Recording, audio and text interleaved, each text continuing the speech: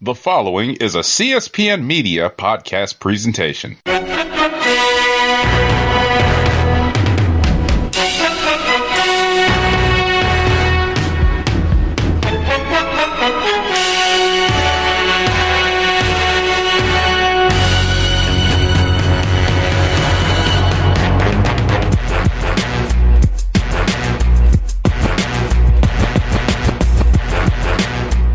Hello, and welcome to Know the Score.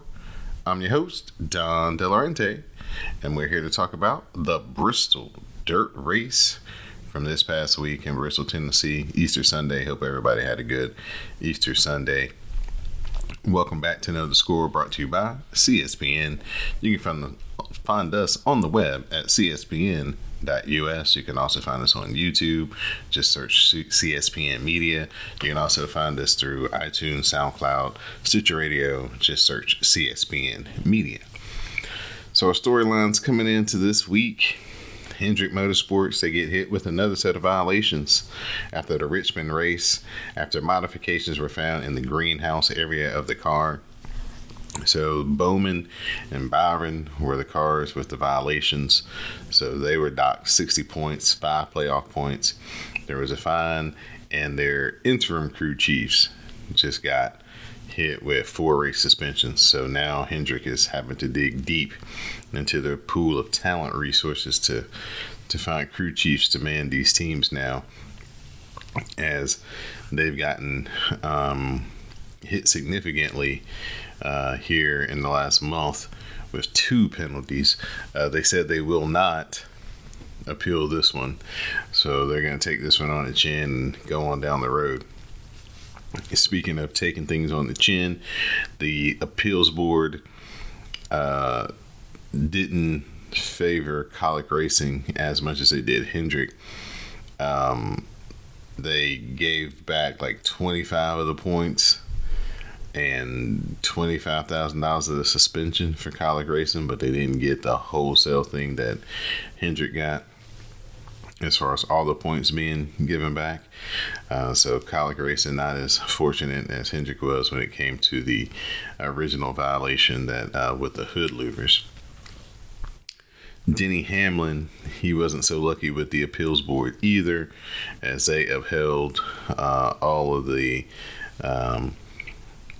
sanctions that they brought down upon him when it came to his incident with Ross Chastain back in Phoenix, and then his admission on his podcast that he was intentionally trying to ruin Ross Chastain's day. Denny's podcast, of course, he opens up about the appeals process, kind of sheds light on that. So very interesting listen if you want to get into kind of the ebbs and flows and how the process works back behind the scenes of NASCAR. Coming into this race, the Bristol Dirt Race, we would have heat races that would help determine the starting grid, the pole winner, so forth. It was a combination of winning your heat races and how many people you passed. Passing points is what they called it. So the winners of the 4 heat races were Austin Dillon, Ryan Blaney, Kyle Larson, and Bubba Wallace, with Kyle Larson earning the pole because he had the most passing points. So Hendrick Motorsports once again starting out front, which has been the case most of the time this year when it comes to the season. So in stage 1, we get Bubba Wallace spinning and collecting Joey Logano for the first caution of the race. This would kind of be a theme throughout the night, people kind of spinning on their own. A lot of guys were able to kind of gas it up, do 360s, and keep it pointed in the right direction. NASCAR kind of seemed to only throw cautions for spins if other people were collected or the guys got stuck facing oncoming traffic. Kyle Larson, he goes on to win the first stage. So our top 10 looks like this after the first stage. We got Austin Dillon finished in second. We got Kyle Busch, then Ryan Preece, Ryan Blaney, Christopher Bell, Chase Briscoe, Tyler Reddick, Justin Haley, and William Byron. Kyle Larson, he starts off stage 2 as our leader. But he and Ryan Preece, they get into each other, and Ryan Preece has some hard feelings about that. That's some foreshadowing. So that kind of leads to some issues for Kyle Larson as he suffers some damage. Reddick, he gets the lead with 9 laps left in stage 2, and Reddick goes on to eventually lead stage 2. Stage 2 was definitely highlighted by a lot of 360 spins. I think Michael McDowell did it twice in that stage. A couple of other guys did it as well. This was actually probably the best stage to me of the race. It was the most exciting. Had different leaders. Kyle Larson and Ryan Preece had their issues. Reddick started to flex and show his strength. Austin Dillon was definitely somebody who was very consistent, challenging up near the front. So you could definitely see in stage 2 the real contenders when it came to who was going to be there at the end for the win. So your stage 2 top 10 looks like this. Tyler Reddick winning the stage. Austin Dillon second, Kyle Larson third, Christopher Bell fourth, Kyle Busch fifth, Chase Briscoe sixth, Martin Truex seventh, Ryan Blaney eighth, Justin Haley in ninth, and Eric Almirola in 10th. We come to stage 3, and we don't have live cautions during this particular race. So you have 6 minutes to make adjustments to your car, put in fuel, change tires, do whatever you need to do, and everybody will restart kind of where you pulled off the track unless you decide not to pit. Well, Kyle Larson does pit from the lead, but he decides not to change tires during the stage break. This was a very curious strategy because people just couldn't understand why you wouldn't change tires. But there was something that Kyle Larson felt in those tires that he felt comfortable with.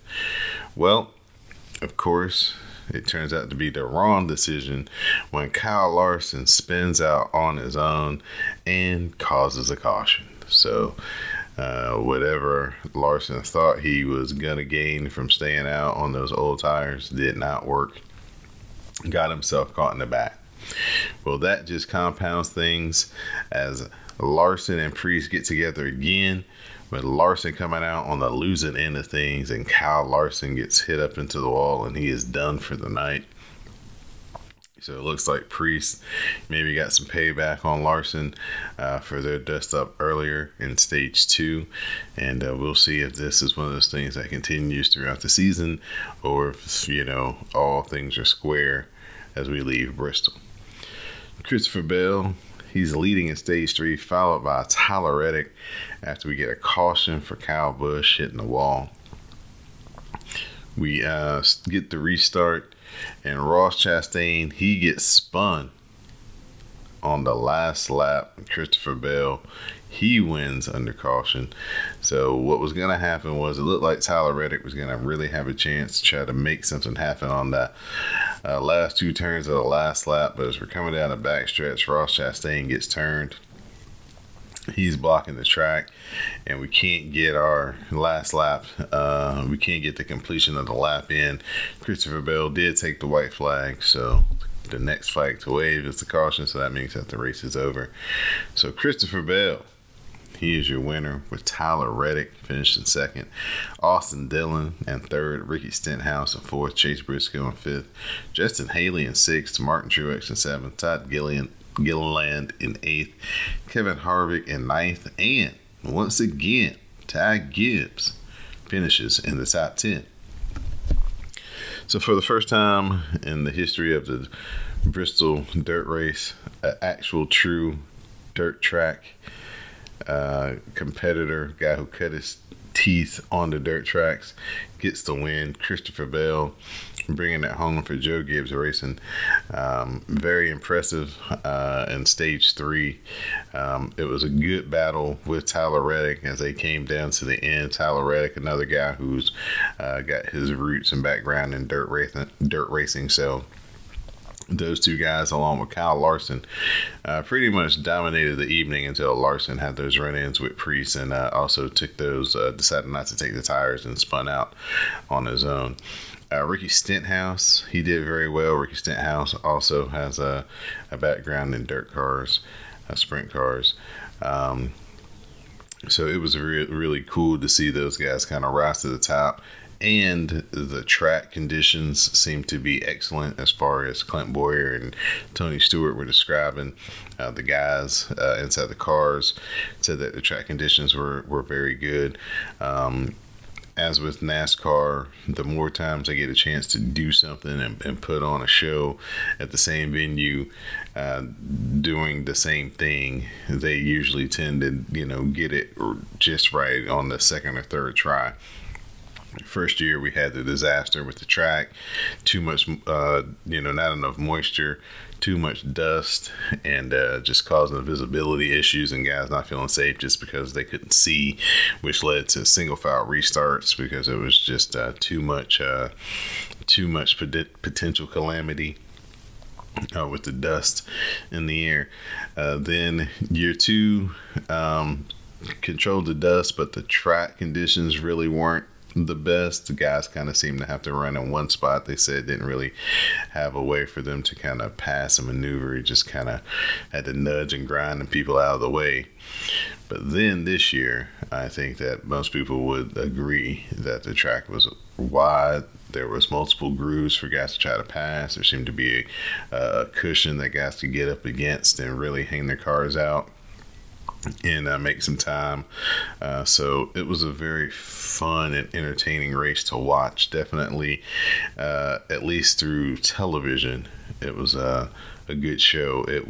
The date they probably will have to work on if they want to continue this race, just due to the fact that it's on Easter weekend in Tennessee. I don't think that's going to be the best selling point for NASCAR to try to run a race on that particular holiday. That's really not a holiday. Now maybe if they did it on the Saturday, pushed the heat races and things back to a Friday, and then ran the race on the Saturday, that may kind of work out a little bit better in their favor. But I just don't think Easter Sunday, as far as a live attendance in Bristol, Tennessee, is what they want to do.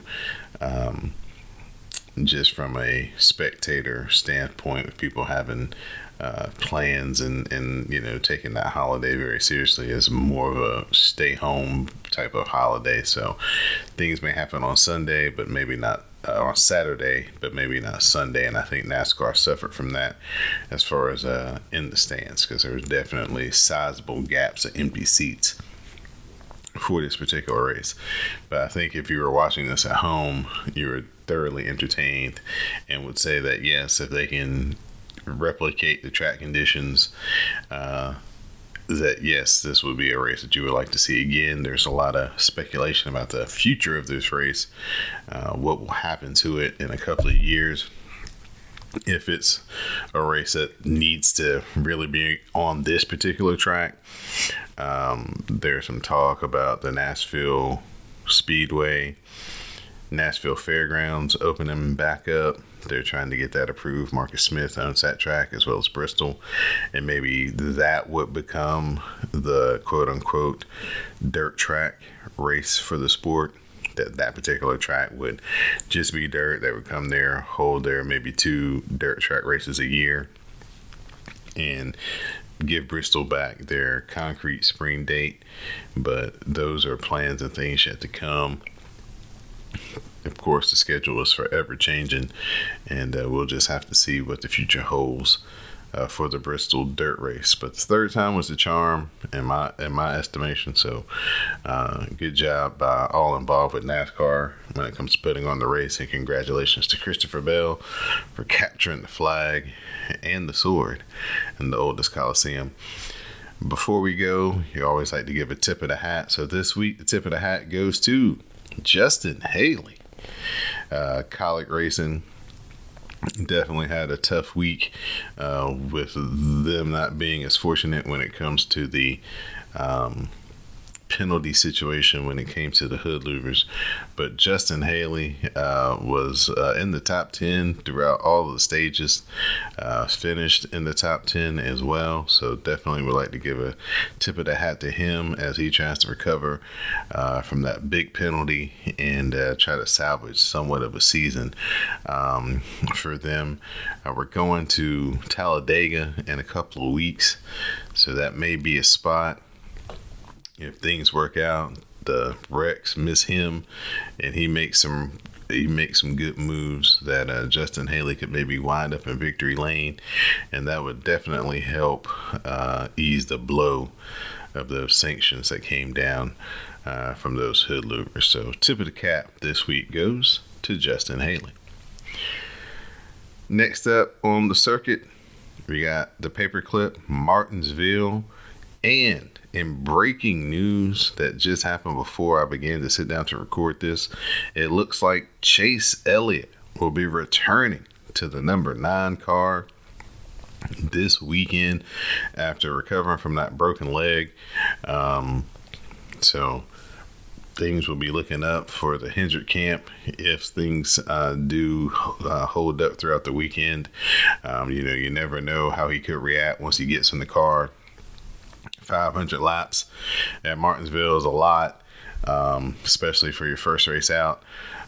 So we'll see how he kind of reacts throughout the week and the getting in and out of the car and things like that. But just a boost to the sport. Chase Elliott coming back to Martinsville, one of his better tracks. So I know the grandstands will be packed. Hopefully the short track package at Martinsville will be as successful as it was at Richmond. But we will see this weekend. The usual suspects: Chase Elliott, Denny Hamlin, Joe Logano, William Byron, Martin Truex Jr., Kevin Harvick will definitely be your favorites coming into this week. So looking forward to Martinsville, some more short track beating and banging after we came off of the dirt at Bristol. So until next week, I'm your host, Don De Laurentiis, and now you know the score.